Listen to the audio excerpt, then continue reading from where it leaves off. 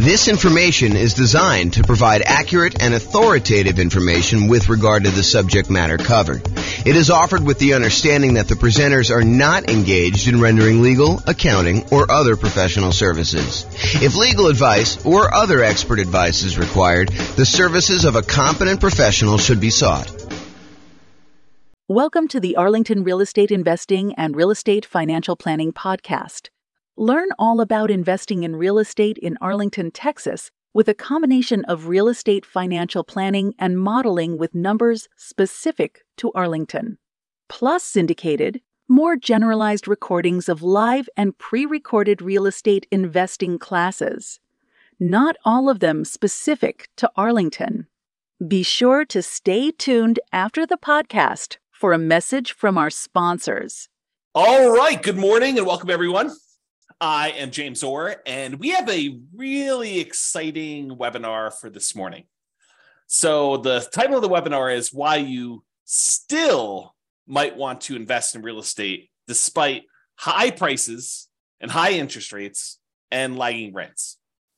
So I've been thinking about this a lot. One of the things we're seeing right now is that over the last few years, especially, real estate prices have gone up very rapidly. But then in order to curb inflation, the Federal Reserve has decided to significantly raise interest rates. And so interest rates are way up on prices that were already very high. And rents are up, but they're lagging behind where the prices and the rents are. So we've got this sort of triad of forces all going against us being able to buy new leveraged properties that would have cash flow. So it is harder than ever to have positive cash flow on rental properties. You know, over the last, well, I guess it's been a year or two, but over the few years or so before I took my sabbatical and decided not to do much, we had a period where interest rates were on a decline, and I kept trying to tell people, look, everything is on sale. Even though prices are up, everything seems to be on sale because interest rates are down. That is not the case anymore. Now real estate prices are up, and maybe they're softening, or maybe they're even going down in your market, but interest rates have gone up so fast and rents are sort of lagging behind. In some cases, rents are sort of softening, and that's going to cause a little bit of a drop there, that it is harder than ever to have cash flow on property. So why might you still want to invest in real estate despite all these issues? And by the way, this is not a new phenomenon. You know, we've heard this song before, this idea that, you know, prices are too high, interest rates are too high, rents are too low, and it's hard to get positive cash flow. I'm a kind of a collector of old real estate investing books. And if you go read books from 80s, 90s, 2000s, it's all the same stuff. Can't get properties to cash flow. Here's the solution to get properties that will cash flow for you. And so I want to talk today about how to kind of overcome some of these strategies and why you might want to still consider investing in real estate. And I've got some interesting new things. And I'm going to try to keep it relatively short because I probably could talk about this stuff all day. In fact, there's a couple of points in here where I mentioned, you know, I probably should do like a full class just on this one little topic. So we'll kind of get there. So cash flow as a goal. So many real estate investors are focused on cash flow because of how you think about what it means to be financially independent. If you think about the three inputs that determine whether or not you're financially independent or not, it's these three things. Number one, passive income from things like Social Security, pensions, if you happen to be lucky enough to have a pension, or if you buy an insurance product called an annuity, which is basically you pay a lump sum. Sometimes you pay it monthly over a period of time before you actually receive it. But in most cases, you pay a lump sum. And then in exchange for that lump sum, the insurance company will pay you out a certain dollar amount, usually per month, until you die. There's some exceptions and variations on that theme, but the idea is you give them $100,000 and they give you, I don't know, whatever it is, 3% per year. So it's sort of like you're betting that you're going to outlive what you could have done yourself if you'd taken that same money, invested somewhere else by having the insurance company invest that. And so you give them $100K, and if you die early, then that's how they're able to pay out. Some people longer and some people shorter. So anyway, number one, passive income from Social Security, pensions, or annuities. Didn't mean to go off on a tangent on annuities. This was not intended to be an annuities class. Number two, net cash flow from rentals. And this is the one where I think a lot of real estate investors focus on cash flow. They're cash flow, cash flow, cash flow. I want to be able to be financially independent. And the way you do that is you have enough cash flow coming in for your rentals to be able to be financially independent. Yeah, that is one way to do it. The third way is a yearly safe withdrawal rate, a percentage of your assets that you have invested somewhere else that you could safely pull out, usually from the return, although you could dip into principal in some cases, on some type of invested assets, usually stocks, bonds, commodities. People aren't talking about Bitcoin quite as much anymore, except for the lawsuits and stuff. So, but that's an example of another invested asset. To be 100% clear, though, it's not yearly safe withdrawal rate on equity. The equity is what's generating your cash flow, and this is another kind of sub problem to what we're seeing in our current environment. Prices have gone up over the last few years, and anyone who's owned these rental properties, now we're in this really unique situation where we've got a bunch of equity in a rental property and a really good interest rate on our mortgage in a lot of cases, unless it's paid off. And so you're kind of stuck with this thing where you've got a ton of equity, and so your return on equity has gone down quite a bit. And you're like, well, I can't really, well, you can, but I think a lot of people are choosing not to do a cash out refinance or rate and term. We're definitely not doing rate and term refinance if you already got a low one, but cash out refinance on a property, because you'd go from a 3.5% interest rate to a 7% interest rate. And so it gets really ugly when you do that. But there may still be, oh man, I'm off on these tangents. It may still be a good reason to do that, which I'll have to do in another class. That's not today's class. Oh boy. So those are the three reasons why. Those are three reasons people become financially independent. It's the three sources: passive income from Social Security, pensions, annuities, net cash flow on rentals, yearly safe withdrawal rate on invested assets. And so a lot of real estate investors are focused on cash flow because they're like, look, I don't got Social Security. Well, maybe you do at some point. I don't got a pension. I'm not doing annuity. So I'm really focused on this cash flow, this yearly safe withdrawal rate on invested assets. That doesn't make sense to me because I'm investing my money in real estate. So that's why they focus on cash flow. Although there are some ways to kind of get around that, which we'll discuss here very briefly. So in other webinars, which is not today, we've talked about how to improve cash flow. And there's a lot of really good strategies that still apply today. There's a class I did, I think it's called the How to Improve Cash Flow Workshop. You can go watch that. It's good stuff. Go into a lot more detail on all the different ways to improve cash flow. It's based on the lowest monthly payment guarantee I had and the maximum cash flow guarantee, kind of combine those two into one class to show you how to improve cash flow. So even if you could improve cash flow, which you can, it still may not be great because of just our environment. But, and this is the big but for this class, cash flow isn't the only reason to invest in real estate. Two significant examples come to mind. Number one, you may want to build up an asset base, rental properties, something else, and then improve cash flow by converting to free and clear properties.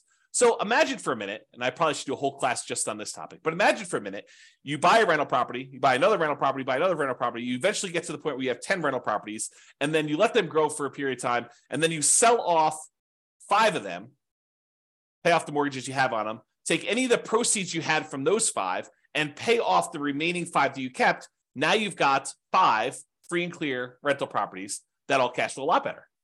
So you buy more than you need, you sell off some, and you pay off the others. And I've done a lot of modeling on this as a way to speed up your time to being financially independent. Turns out it's a lot faster. So even if you're not getting great cash flow on the properties now, but you've got some time, it may still make sense for you to buy the properties, then use the proceeds from selling them to pay off the other ones. Or another variation on this theme is you buy a bunch of rental properties, and because the overall return on the rental properties is usually greater than what you can get in stocks. And I'll show you an example of that today. I'll show you a bad example of that today to kind of make my point. But then you could have all these rental properties, and then as they grow over time, you could then take all those, sell off all of them, not just part of them to pay off the other ones, but sell off all of them, take that money and invest in something else like stocks, bonds, annuities, whatever you're going to do. And then you could use a yearly safe withdrawal rate on those invested assets, on the stocks then. So you kind of use your real estate as a kind of like booster rocket to get you where you want to go with a certain net worth. Then you use that net worth in order to live on a yearly safe withdrawal rate. So those are kind of like the two immediate exceptions of why cash flow isn't everything, right? So let's discuss building up assets and why specifically the first $100,000, acquiring the first $100,000 is the hardest. And then we'll return to real estate for building up your asset base. And for those of you that stick around to the end, I got some brand new stuff that I did yesterday, which I will share with you, which is crazy.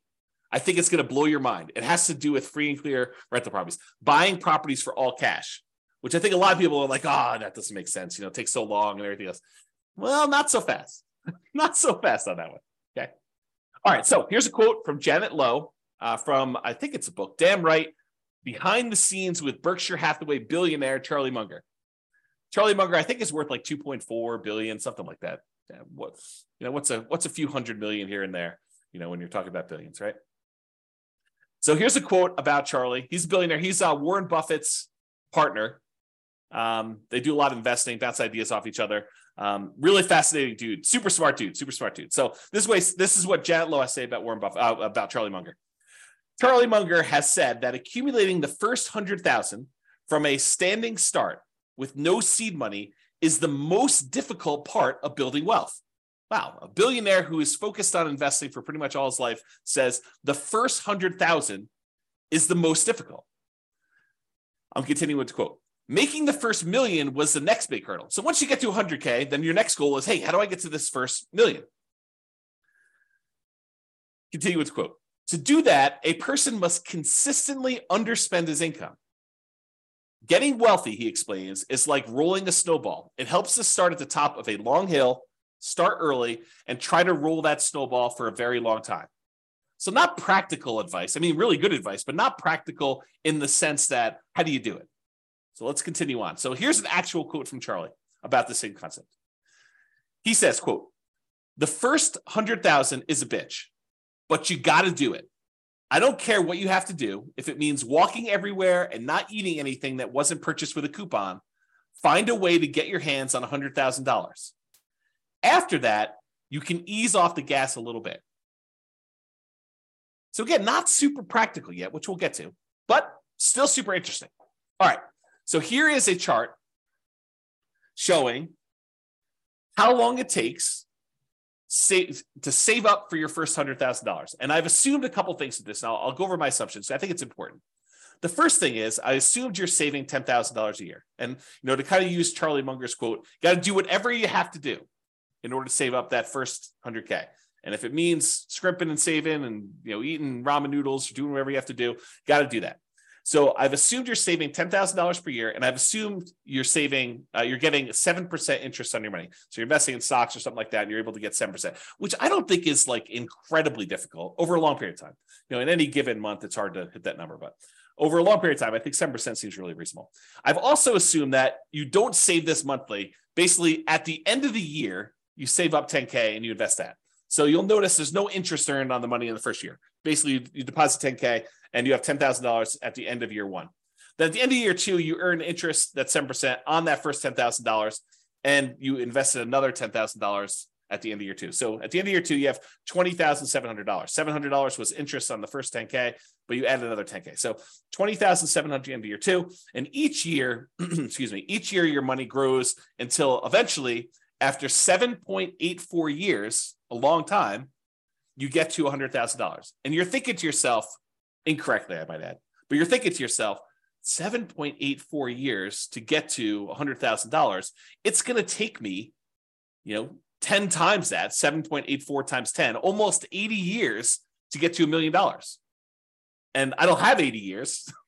A lot of you are thinking. And secondly, $1 million is not what it used to be. And so I think I need more than $1 million. And so you've got some challenges. You're like, it's going to take me 80 years to do this.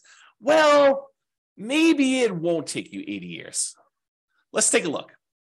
Saving your first 200K. So in that last chart, we showed you the first 100K to get to this point took 7.84 years.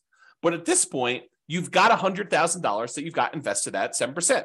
And so part of the work is being handled by the money you already have invested. Sure, you got to keep adding the 10K, but the 10K is becoming less and less important over time. The money you have invested becomes more important. And that applies for real estate too. Once you get a rental property and it's kind of performing on its own, that continues to grow and you have to do less work to make more and more progress. Okay. So the second 100K happens in only 5.1 years. Whoa. I went from 7.84 years, almost 8 years, to about 5 years. That's a lot faster. It's 35% faster to save that second 200K. Well, that's interesting. Well, if it only takes, another, whatever it is, 9 more times for this, that's only 45 more years. That's a lot faster. It's becoming more interesting. All right, I'm going to jump ahead a little bit. We're going to go to 500K. So the first $100,000 took a little less than 8 years. The second one took a little more than 5 years. The third one takes a little bit less than 4 years, 3.78 years. The fourth $400,000 total, takes just a tiny bit more than 3 years by itself to get that last 100K. And then finally, in order to get the last 100,000 on your way to 500,000, it takes 2.5 years. So as you can see, it's getting faster and faster for each one. And you're not investing more each year. You're doing that same $10,000 each year that you do this. Okay. So when you get to your first million, after the first 500K, it's 2.14 years to get the next 100K, 1.87 to do the one from 600 to 700, 1.66 years to go from 700 to 800, a little less than a year and a half to do the 800 to 900, and that last $100,000, the 900,000 to $1 million, only takes you about 1 1/3 years, which is crazy. And if you think about it, that first $100,000, it took you 7.84 years to do it. But the last 400,000, 4 times as much, took you less time. It only took you 6.37 years to grow the last 400,000 on your way to $1 million, compared to a little bit less than 8 years to do that first 100,000. That's crazy, right? That's the challenge. So you got to do whatever you can in order to get to this first 100K. And, I don't know if I covered this explicitly in here. If I don't, I'll cover it now here. So this is the thing. If you're going to get nothing else from this webinar, you need to buy an owner-occupant property to live in. Why? Because you could buy it with USDA or VA if you're a veteran, nothing down loan. Some other lenders have 0% down loan programs, or there's 3% down conventional loan programs or 3.5% down FHA programs. But do whatever you can to save up enough money to buy just an owner-occupant property, because a highly leveraged owner-occupant property can get you to this 100K. That's all you need to do. You should do more, but if you just did that thing, it makes a huge difference in getting you there. Okay. All right. So this is what I was talking about before. Saving up your first $1 million. It takes you 25% of the total time it would have saved you to make $1 million just to earn that first $100,000. Almost 25.5% of your total time to get to $1 million is the first 100,000. It takes you about 74.5% of the time, or about 3/4 of the time, to earn the next 900,000. If you think about it this way, it takes you 25.5% of the time to earn that first 100,000, 16.6% of the time to earn the second 100,000, and then a little bit more than half the time, 57.9, in order to earn 800,000. So it gets crazy to think about how much effort goes into that first bunch, and then how much effort goes into this next one. And the same applies if you're like, okay, I'm already at 100,000, James. You're kind of talking below my level. This same thing applies to millions. So it takes you 25.5% of the time to earn the first $1 million, although it's actually probably a little bit different than that. Still the same idea, though. And then it takes you about 75% of the time to earn the next 10 million. Okay? All right. So this just breaks down the total amount of time. In this particular example, it took you 30.73 years if you put $10,000 away and you're only earning 7% per year in order to get a full $1 million.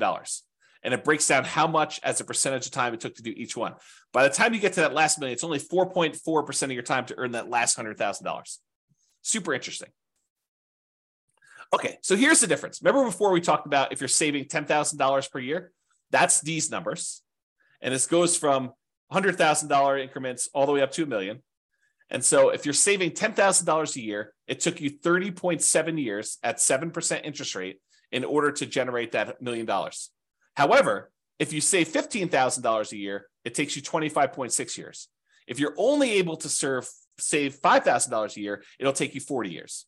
If you're only able to save $200 a month, it'll take you 50.4 years. If you're only able to save $100 per month, it'll take you 60.3 years. So it shows you how over time this does this.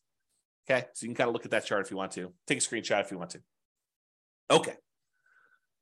Now, the interest rate you earn on your way to this $1 million, earning $100,000, that kind of thing, the interest rate you earn matters. So if you were only earning 1% on your money, not 7%, it takes you a lot longer to build up to that $1 million, which is right here. Okay. If you earn 10%, it's shorter, but it's not significantly different. So that first 100K, it took you 7.84 years at 7%.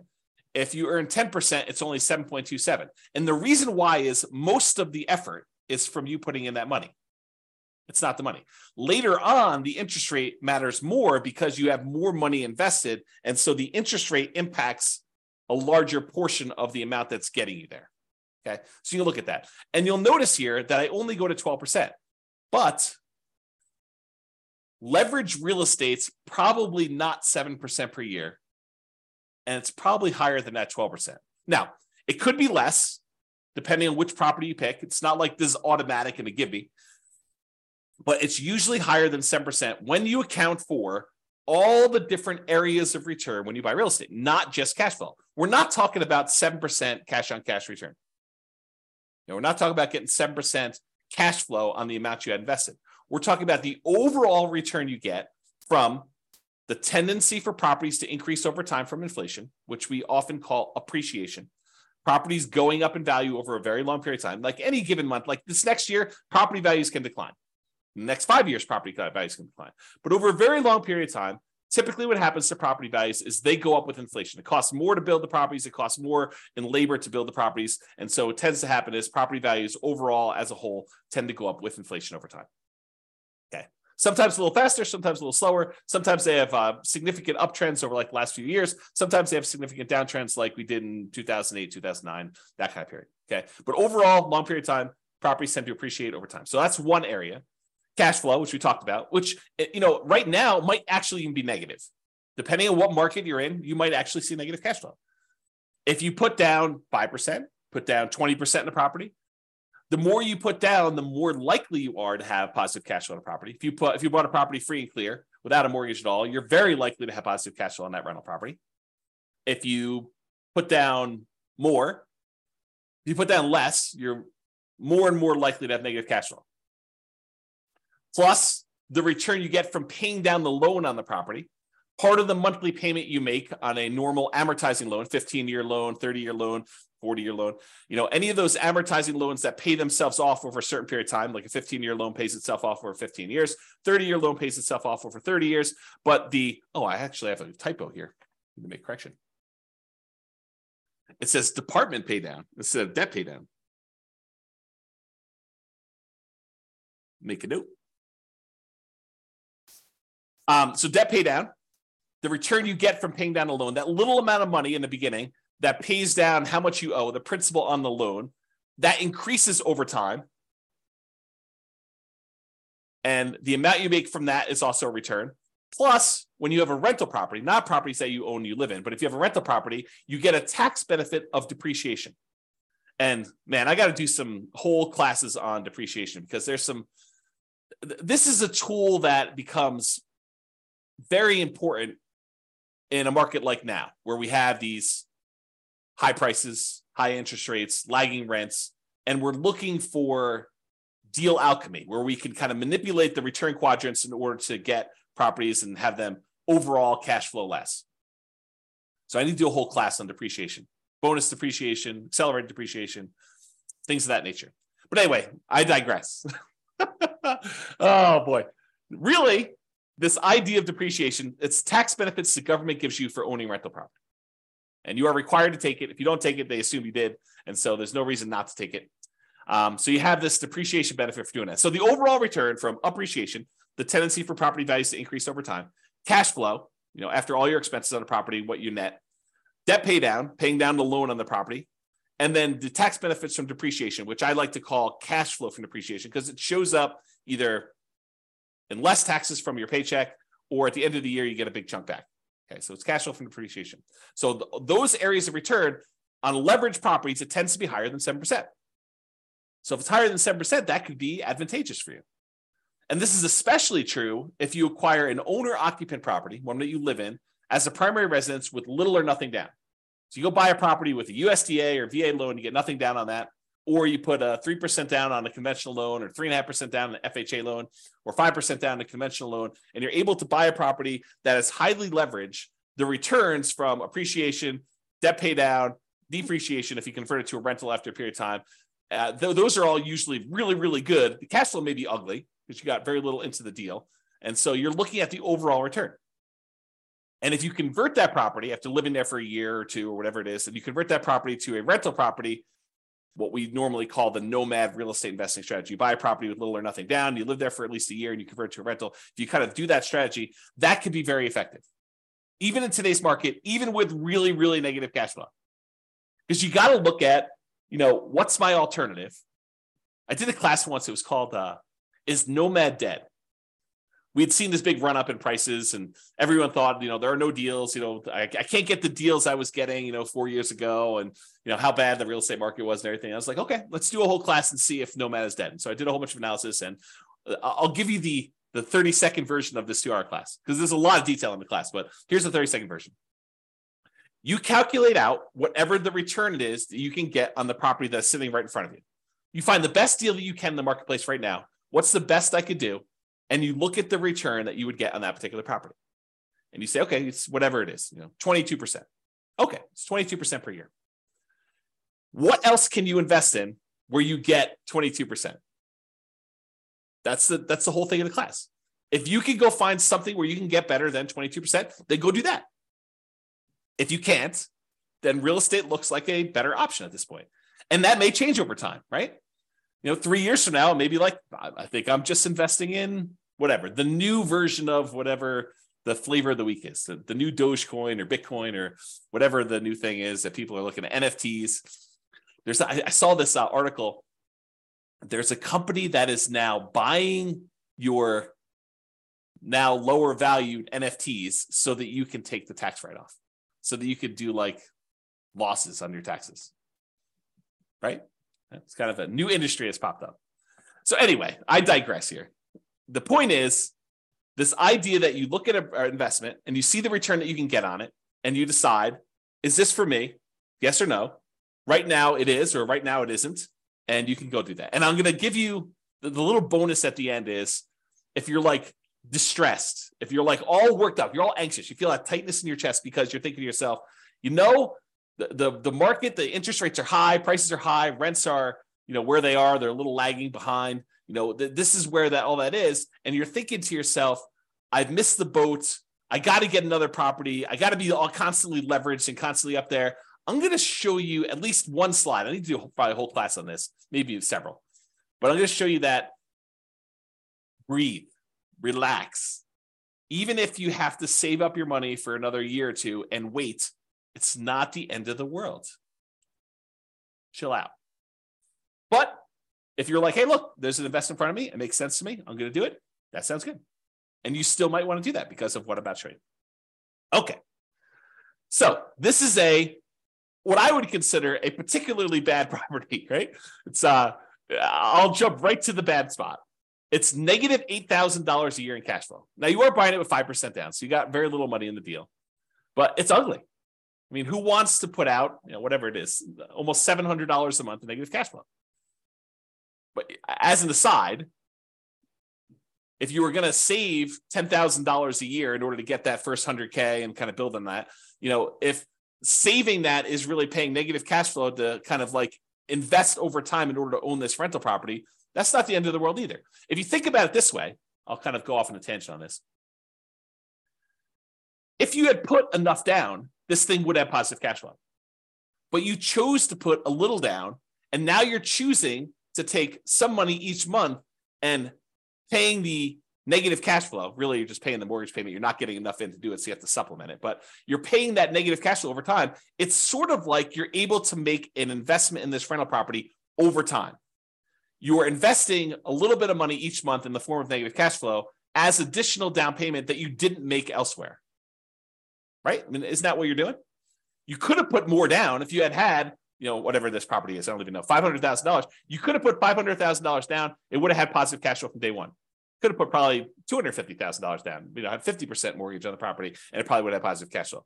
You chose, in this case, to put 5% down, and so you have negative cash flow. So instead of putting, $250,000 down, you put down $25,000, and now you're saying, I put down $25,000, and I'll pay in $8,000 per year in order to acquire this property that overall makes me, in this case, $4,286 net.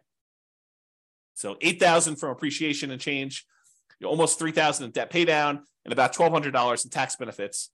So overall, it brings in, almost $4,300. Okay, so that's the dollars now. So this property does that. Now, if we look at how much you invested and the return you got in that investment, the appreciation is a 50% return on your initial down payment. So from appreciation, for the property value going up, in value, you're getting a 50% return on that. Your cash flow is negative, a lot, almost negative 50%. In fact, they almost offset, right? So the amount of money you're making for appreciation is offset by the amount of cash flow you're getting on this property. In this particular example, with putting very little down on a property that I admit is a deliberate bad choice, right? And if you're in a market where this is what you can get, this is what you can get, right? And this is what you got to decide on. The debt pay down portion of the return is 17.7%. And what's interesting about the top half of this quadrant, the appreciation of the cash flow, is those are speculative, right? We really don't know if next year the property is going to go up in value or if it's going to go down. We don't know if rents are going to improve, stay the same, or go down. So the top half is sort of a little speculative. We don't really know what's going to happen. We're speculating that the market is going to continue to do well. The bottom half of the returns, those are more certain. They're less speculative. The debt pay down portion is contractually guaranteed by you and the lender. When you get a loan, you sign an agreement with the lender that says, okay, you're going to make these regular payments for the next 30 years. And if you do that, this loan is going to be paid down by that amount. It's contractual. It's not speculative. It doesn't matter how the market does. Market could do good, market could do bad. It doesn't matter. You're getting that return.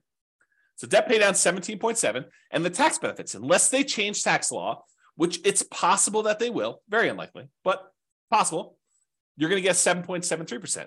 So overall, the return you're getting when you add up that really negative cash flow portion, plus appreciation, plus debt pay down, plus tax benefits, you're getting 26.31%. On what I admit is a horrible deal. I don't want to say horrible because someone might actually buy this, right? I think this is the challenge. It is a deal I picked because it was ugly. The cash flow on it was not fun. So the question then becomes, can you go somewhere else and get better than a 26.31% return? And if you can, great. Then maybe this is why it says, I don't know what the title is, why you might still want to invest in real estate. Well, you might want to still invest in real estate because you're getting a 26.31% return, even with ugly cash flow. If you can go somewhere else and get a better return with similar risk characteristics, because you got to kind of take that into account, right? You can't go do, I'm going to go play roulette. I can get a 100% return on my money if I win at roulette. Yeah, maybe. Different risk characteristics, right? Okay. So anyway, if you can do better than 26.31, maybe you do something else. If this is the best you see, the best you've got available, then maybe you might want to still invest in real estate. Okay. So that's sort of the crux. Now, this was that years to save your next 100K. At 7%, it took 7.84 years to get that first 100K. At 25%, which this is 26.31. So at 25%, it's 5.61. So it's a lot faster. I didn't sum it up. I probably should sum it up in the future. But it just goes to show, like, by the time you get to that last 100K to get to $1 million, it's only 0.41 years at that rate versus this, I don't know, 1.24. And honestly, This is the problem we're seeing with other people right now in our marketplace. They've been building up their equity, right? The property values have been going up. They've been paying down their loan. They got really nice low interest rates, which the loan pays down a little faster when you do that. Your return on your debt pay down return is a little higher early on. So you're actually building up equity really fast. And so your return on the amount you have invested in the deal actually goes down. So the overall return we see as we own rental properties longer and longer and longer actually goes down till eventually when you pay off the property and you get rid of your depreciation benefit, eventually it approaches cap rate plus your unleveraged appreciation rate. If your property's going up 3% a year, which is what I use for the appreciation rate assumption, by the way. Some people are like, James, you get 50% return from appreciation. James says that he's getting 50% appreciation. No, I didn't say I'm getting 50% appreciation. I'm getting 3% appreciation, which seems very reasonable over a long period of time, especially considering the last few years. But 3% over a long period of time, it turns out the return from getting 3% appreciation is 50% when you only put 5% down and you have 1% in closing costs. Okay. I got distracted. I don't know where I was, but the idea here is you've got this good return that you're seeing and it gets you there a lot faster. Oh man, to be spacey. Okay, here we go. All right, so grow your assets net worth. So even with negative cash flow, significant negative cash flow, really ugly cash flow, and even modest depreciation, that 3% per year, and the debt pay down from, in this case, putting 5% down the loan, debt pay down is pretty good. And the tax benefits of owning a rental property, that depreciation benefit, you might be able to get a significantly higher return than you could in something else. Whatever it is you decide you're looking at, stocks, bonds, crypto, NFTs, whatever you're doing. So you could use this return to grow your net worth, buy rental properties over time, get this higher return, 25%. Then one of two options. This is just kind of like two things to think about. Number one, and we talked about these earlier, sell some of the rentals to pay off the remaining ones with the net proceeds. The idea is you buy 10 rentals or whatever number makes sense for you. Then over a period of time, when you get closer to the point where you need to convert that money in order to be much more cash flow heavy, to be able to support yourself and be financially independent, you sell off 1, 2, 3, 4, 5, 6, whatever number it is to pay off the other ones that you still have. And then you have really, really good cash flow, free and clear properties on those. You kind of go from afterburners with leverage to completely unleveraged owning those rental properties to do that. So, and by the way, I'm talking about net. When I do my analysis, I'm talking about net proceeds. Don't think to yourself, oh, the property's worth 500, I owe 350, so I have $150,000 in equity. No, that is not how that math works. If you go sell a property for 500 and you owe 350, you're not walking away with $150,000. It's net after real estate commissions. If you're going to sell it with a real estate agent, if you're going to sell by owning, maybe they'll save some of that in exchange for doing your own work. Your share of closing costs, not all closing costs are yours. Some of them are the buyers. And it's negotiable who pays a lot of those. Your capital gains taxes. So whatever the value of the property went up from where you bought it, you have capital gains taxes on those. And the government gives you this great benefit of depreciation, but there's this thing called depreciation recapture, which means the money that you got from depreciation, now the government says when you go and sell a property, you need to pay back a certain amount of that in a tax called depreciation recapture tax. So a combination of all those expenses need to be taken out. So what you thought was $150,000 in equity might be, depending on what happened and everything else, $75,000 or $100,000 or whatever it is. So it could be a significant bite out of that. So I'm talking about taking all the properties you have, selling off some of them, paying all those fees I just talked about, or eliminating them or deferring them. You could defer some of them with 1031 exchanges and stuff, although you wouldn't be able to pay off the properties with a 1031 exchange. I digress. We'll talk about that another day. But you could take all that proceeds, pay off the other properties, and then have some free clear properties to do that. Okay. So you use these higher returns you're getting on this leveraged rental properties, and then you use that in order to pay off some of the other ones.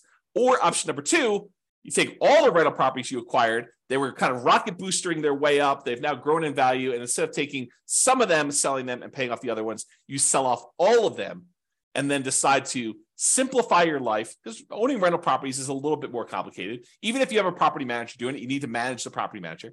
So now you take all the proceeds though, and you say, I'm done with all these rentals. They served me well while I had them. They did their job. Now I'm going to go invest in annuities or bonds or stocks or crypto or NFTs or whatever you're going to do, right? So you have this idea to do that. Okay. So you sell off those and then you take that and you put it into whatever it is that you're investing in, and you use a safe withdrawal rate on that money to do that. Or you go buy annuities and you use the annuity kind of return to do that. Okay. So that is one way to think about the return you're getting on there. So the question is, should you invest in real estate or stocks? And what I did, it's got to give you some background here. I went and I modeled this question. Should you invest in real estate or should you invest in stocks in over 300 US cities with their current real estate prices and their current rents and the current mortgage interest rates. And I adjusted for a little bit of standard of living. So I said, if you're in a really inexpensive market, you're probably living on this number, because that's what you basically need in order to afford properties in that market. But then I also said, in order to be considered financially independent, you need to replace that number in passive income and other things in order to be able to get to that number. So if you're in a market where I was like, hey, look, you need $5,000 in order to be able to do this, $5,000 per month, in order to be able to buy properties in that market, I also said that your passive income needs to equal $5,000 a month. If you're in a market that requires $10,000 a month in order to be able to buy properties there, then you need to replace $10,000 a month with passive income. So the bar to be financially independent in more expensive markets is also higher. I kind of made it that way. Okay. So what we're going to do is we're going to look at 3 different strategies. What if you did this nomad strategy where you went and you bought properties as an owner occupant, put 5% down, you have private mortgage insurance when you do that in almost all cases. There's some exceptions like VA loans, but VA loans got their own funding fee, which is essentially private mortgage insurance paid as one fee in advance. I digress. So you basically have this whole thing where you do a nomad, you're buying a property as an owner occupant, you got to live there for at least a year. It's a requirement of the lender. Then once you're done living there for a year, you can convert it to a rental. Sometimes it's more than a year in order to be able to have enough saved up to buy the next property. But you do that and you buy rental property after rental property after rental property until you get up to 10. I maxed you out of 10. And then once your positive cash flow and any money you have invested in that kind of triggers to be financially independent, that's when you do it. So you're buying properties as a nomad, doing it that way. I also modeled you doing 20% down. You're like, look, James, I'm not messing around with moving into properties and living there for a year. It sounds horrible to move 10 times. Okay, no problem. I will show you the math for doing 20% down, non-owner occupant. You don't have to move into the properties. I think I assumed that you bought a property to live in first, and then you did 20% down. Maybe I didn't. I did both, but I don't know what I did in the presentation. So I just assume you're buying 20% down, non-owner occupant properties where you're not moving in, you're just buying rentals with 20% down. And then I also did the same thing where you do 25% down. Okay. So what are the results? Well, let's look at Nomad first. When you do Nomad versus investing in only stocks, you don't buy any properties, you rent yourself and you only buy stocks. Doing Nomad at a 305 markets, doing Nomad is better in 220 of the cities. Doing stocks is only better in 31 of the cities.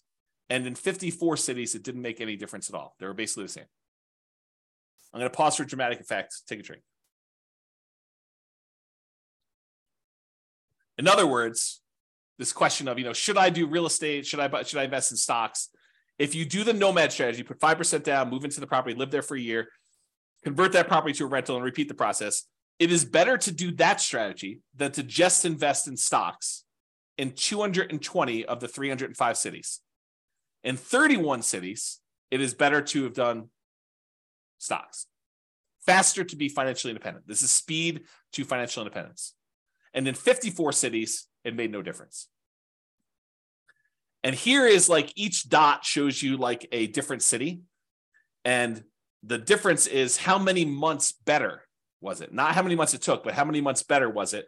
And the red dots are all the ones where it was better to do Nomad by that number of months. So, and I did it based on price of market. So I want to show you, look, in more expensive markets, is it always better to do Nomad, or less expensive markets always better to do Nomad? But so for example, right here, this dot shows you that the properties in this particular market happen to be in the $130,000 range. And it is almost 400 months or almost 500 months better to do Nomad than to invest in stocks. With this green one, $150,000 market, it was probably about, 180 months better for you to do stocks than it was to do Nomad. So a lot fewer green dots, where it's better to do stocks, a lot more red dots. And I want to point out that sometimes it's significantly better, not just like a year better, but sometimes significantly better in terms of months in order to do Nomad than to do stocks. Kind of fascinating, right? All right. What about net worth? You have a higher net worth after 40 years in 275 cities doing Nomad than doing stocks. You have a higher net worth doing stocks in only 30 cities. And there was 0 where you had no difference at all.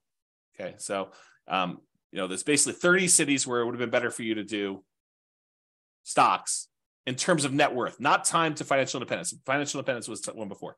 And so this shows you the difference in net worth.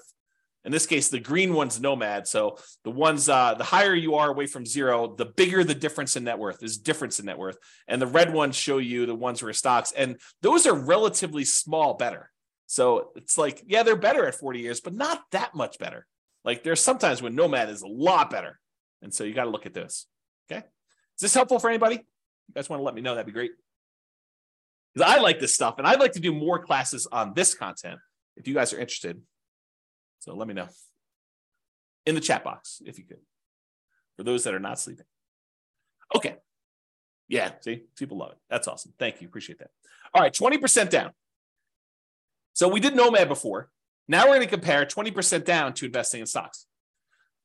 So if you're going to do 20% down, and this time you're not moving into properties, you're just buying non-owner occupant rental properties. You're like, forget this, dealio where you're moving into properties, James, you're crazy. And no one's going to move into properties. A lot of people do, but I digress. The saying of the day is I digress, because it seems like I'm all over the place today. Okay, in that case, doing 20% down will get you to financial independence faster in 220 cities. It'll get you faster doing just stocks and not doing 20% down rentals in 28 cities. And in 57 cities, it doesn't matter. Okay. And here's how much better getting to financial independence. This is number of months better. All the red dots are, it's better to do 20% down, and it's by this number of months, the distance away from this 0 line. So the distance there. And this is the price point of the houses in that market. So on a 300,000-ish type property, it's like almost 580 months better for you to do whatever this is, 20% down than to do stocks. And here's some green ones to show you the ones where it's better to do stocks than it is to do 20% down rentals. So the overwhelming majority of the time it does this. And and this sort of reminds me, you hear people speak with authority, different real estate forums, online, at real estate investor clubs, wherever you talk to real estate investors. You hear them speak with authority. You always need to do this. It's always better to do rental properties. It's always better to do stocks. It's always better to do whatever. It's much more nuanced than you think, right? I'm showing you that. I'm showing you the data. And could my assumptions be wrong? Absolutely. No doubt. I am not infallible. I do my best to try to make sure my data is accurate. And you can drill down and look at any city, right? Like I've had, in order to be able to show you this chart, I had to do the analysis for 305 cities. Now, this is just me aggregating all the individual analysis and showing you what's going on. So this just goes to show you that you need to do your homework. And if you're in one of these cities, then maybe real estate isn't as good as investing in stocks, right? If you're in any of these cities, though, it turns out it's better. And maybe the assumptions, is it possible? This is like where I just throw everybody under the bus. Is it possible we all buy a whole bunch of real estate and 10 years from now, we have something worse than we saw in 2008 and the real estate market goes to 0? Possible? Maybe. I don't know, right? But who can predict the future? Is it possible that stock market returns from here on out are 0? Maybe. Is it possible stock market returns from here on out are 30% a year? In which case it probably crushes real estate. Is that possible? Sure. I mean, we don't know. We don't know the future. No one can predict that. But I'm showing you based on some very reasonable assumptions. And I show you all my assumptions. You can go look at it, go dig into the city and look. Anyway, I digress. That is the saying of the day.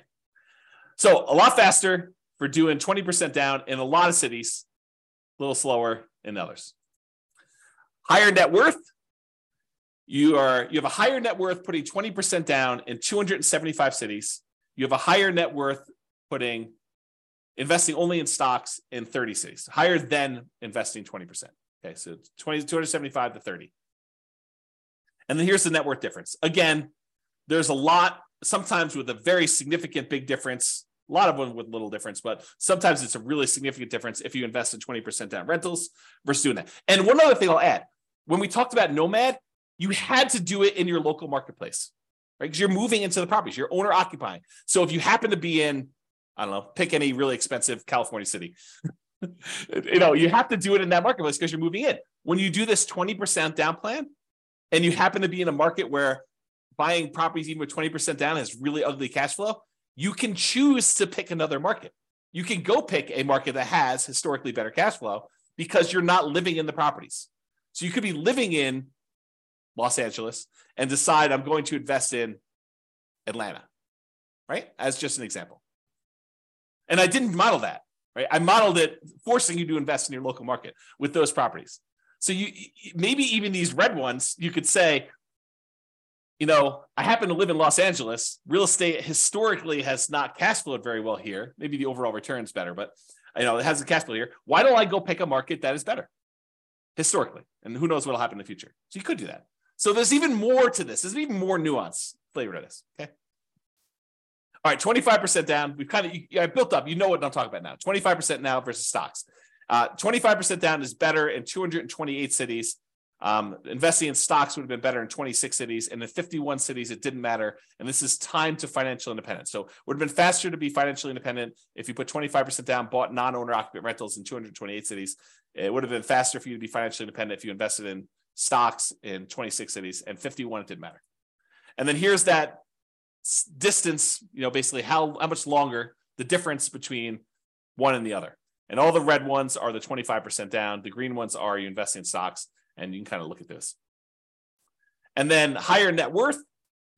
You have a higher net worth investing in 25% down rentals in 277 cities. If you only invest in stocks, it was better in 28 cities and 0 with no difference. And then here's the difference in net worth. So sometimes it's really significant difference in net worth. Sometimes it's much, much lower. Okay. Last few slides. This is sort of the bonus content. Bonus content. All right. Claudia said, happy to see you again. Very good information. Awesome. Thank you. Good to see you. All right, cool. Buy rentals for cash.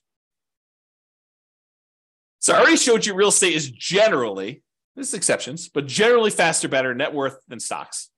Generally faster and also better net worth. Because we looked at both those. Speed to financial independence and also size of net worth, right? Than stocks. But here's the issue, right? As stated at the beginning of this webinar, prices are way up, interest rates are way up, rents are lagging. So one way to deal with high interest rates is to opt out. And by opt out, I mean don't use mortgages. You got really, really high, ugly mortgages, interest rates. You could say, something, I'm going to pass. I'm just not going to do mortgages. So what that would be is buying properties free and clear. Some people, and I put this in italics, believe that you need to be leveraged with mortgages. Like it's silly to invest in real estate without mortgages to get the benefits of rental properties. And your returns, appreciation, debt pay down, which debt pay down would be 0 if you didn't have mortgage on it, depreciation, those returns get amplified, as does cash flow in whichever direction you are doing, either amplify negative or amplify positive as far as terms of percentage. But they get amplified when you're leveraged. And so you could see their case. I'd rather earn whatever it is, 30, 40% of my money. But sometimes real estate is just a better return, even unleveraged. You get depreciation, you get unleveraged cash flow, and you get appreciation unleveraged. And the combination of what your cap rate is, which is basically your cash flow if you own a free and clear property, what your cap rate is, plus your appreciation, plus that tax benefit, is better than what you'd get investing in stocks. And in those cases, maybe it still makes sense to invest in real estate. So I probably need to do an entire class on this, but just a little bonus for you. So this is sort of the framework for which scenarios we need to run. So we need to do a scenario where you do buy an owner-occupant property to live in, and one where you say, I'm going to forego buying an owner-occupant property to live in, and I just rent myself. So you've got two different groups. And then in each one of those, you need to decide how you're going to invest, whether you're going to do the nomad strategy and keep buying owner-occupant properties and converting them to rentals, or if you're going to do, which I guess doesn't apply if you're renting, but that's the exception. You're going to do nomad, you're going to do that. Or if you're going to buy an owner-occupant property or not buy an owner-occupant property and buy 20% down rentals for the rest of the time, or 25% down rentals for the rest of the time, or pay all cash and not get any mortgages at all and just buy investment properties without mortgages at all. Okay. So those are sort of like the options, right? You either buy an owner-occupant or you rent. And then whether you're going to do nomad or 20% down to acquire the rentals or 25% down, or you're going to pay all cash. So that's sort of the framework. I'm not covering all of these in this class. Okay. I did I think a couple slides. Oops. Okay. So what I'm going to talk about now is I'm just going to do this is much less detail than I did in the previous ones. And I probably need to do like full classes on this. So here it is. So nomad versus owner-occupant, so buy an owner-occupant property, then do 9 all-cash rentals. So we're either going to buy an owner-occupant property, live there for a year, convert it to a rental, repeat that process until we get up to 10 rentals, or completely alternative, we're going to say we're going to buy an owner-occupant property 5% down, then we're going to save up our money until we have enough to buy a property free and clear without a mortgage at all. And once we get that property, then we're going to save up and buy another property, but the property we bought has really good cash flow because we don't have a mortgage on it, okay? So in the baseline nomad model, where we just did nomad, 70 of them in 70 of the cities never quite achieved financial independence. They may have been really close. They may have been at like 90% of the way there to do it, but they never achieved financial independence in 60 years. So I set the timer. I said, look, we're going to model this for 60 years in the future. So it's possible 61 years they actually achieve financial independence. I didn't go out past 60, so I don't know. But at the point where that happened, 70 of these cities did not quite achieve financial independence. They may have been really close. They may have been really far away. We'd have to go look at that individually to see that. But in that case, 70 of them did it. However, if you did that, you buy an owner-occupant property, then you go and save up and buy 9 free and clear properties without mortgages at all. Only 39 of those never achieved financial independence. So it was more effective for you to do this, buy an owner-occupant property, then save up your money and buy a free and clear rental property in 39. It was more effective to do that. Difference between 70 never achieving financial independence versus 39. So more of them achieve financial independence by doing that strategy, which I think blows people's minds. They're like, this is crazy.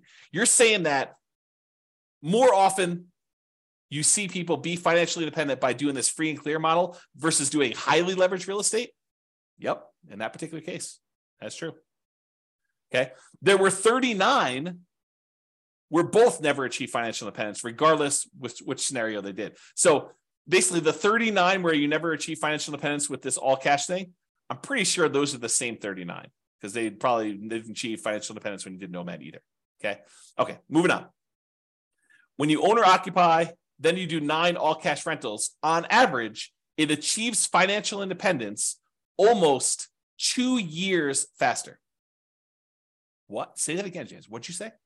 I just said that if you do the model where you buy an owner-occupant property and then you save up and you buy free and clear rentals, that on average, when the average of all 305 cities, on average, it's 2 years faster, 24 months faster for you to do that to be financially independent than to do the nomad baseline. 2 years faster to actually do free and clear? Yeah. Now, there are some where free and clear is where the nomad's faster. And there's some where the free and clear is faster. But on average, it's 2 years faster. Craziness. On median's the middlemost number, it's 35 months faster, almost 3 years faster. That's the middlemost number. Now, there is a lot more to this story. There's no way I could do this justice in just this one class. I'll do more classes on this in the future, provided you tell me you want them. If you say, James, this sucks. I don't want to do any more of these. But if you tell me, look, this is super interesting, I do want more of this, then let me know, and I will plan on doing more classes. I could do a deep dive just into this one scenario, talk about the assumptions, talk about kind of outliers, how this works. We can look at different cities. Okay. So yeah, Nick's like, yeah, please. That's awesome.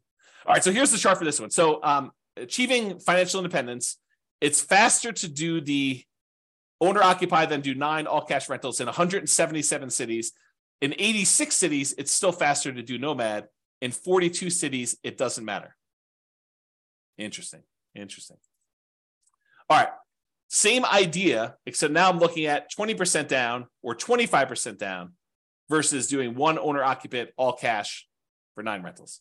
So in this one, I put 20% down, doing that non-owner occupant thing versus doing the owner occupant, then buying all cash. So make sure you guys are clear on what I'm saying here. In one model, we are just buying 20% down rental properties. And we did one owner occupant nomad to start with. So we bought a property owner occupant. Then from then on, we put 20% down and bought rental properties. In this other one, we bought an owner occupant property and then we saved up money and we bought properties all cash, free and clear. In 169 cities, it was better to do the all cash model.